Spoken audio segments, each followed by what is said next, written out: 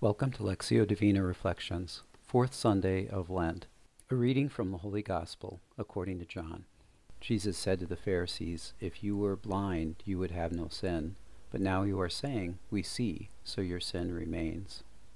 In this Sunday's Gospel, worth reading and rereading because of its richness and majesty, Jesus heals a man who was born blind.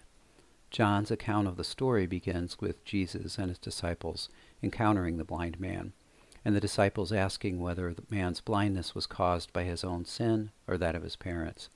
Jesus responds that neither the man nor his parents sinned, but rather the man was born blind so that the works of God might be made visible through him. Jesus heals the man by spitting on the ground, making mud with saliva, and spreading the mud over the man's eyes. Jesus then instructs the man to wash his eyes in the pool of Siloam. The healing causes controversy among the Pharisees, who question the man and his parents about the healing. They are skeptical of the healing and accuse Jesus of being a sinner because he healed on the Sabbath, and they throw the man out of the synagogue. When Jesus hears about this, he approaches the man, and Jesus asks if he believes that he is the Son of Man. The man says to Jesus, "I do believe, Lord," and he worships him. Jesus tells him, "I came into this world for judgment, so that those who do not see might see, and those who do see might become blind." In this gospel passage, the man's physical blindness is lifted, allowing him to see the world around him.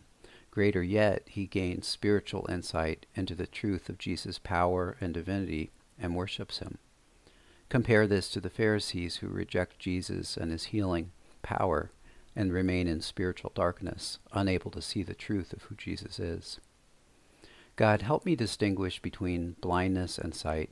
Keep me in your light, visible to you, and bring me to life through you. As St. Paul says, "Awake, O sleeper, and arise from the dead, and Christ will give you light."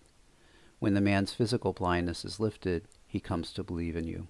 Bring into the light the things that lie in darkness and lead to death, so that I can reject them. From the Gospel acclamation, "I am the light of the world, says the Lord. Whoever follows me will have the light of life." Lord, I want to live in the light of your truth.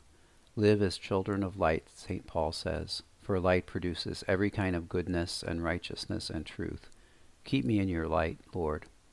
Glory be to the Father, and to the Son, and to the Holy Spirit, as it was in the beginning, is now, and ever shall be, world without end. Amen.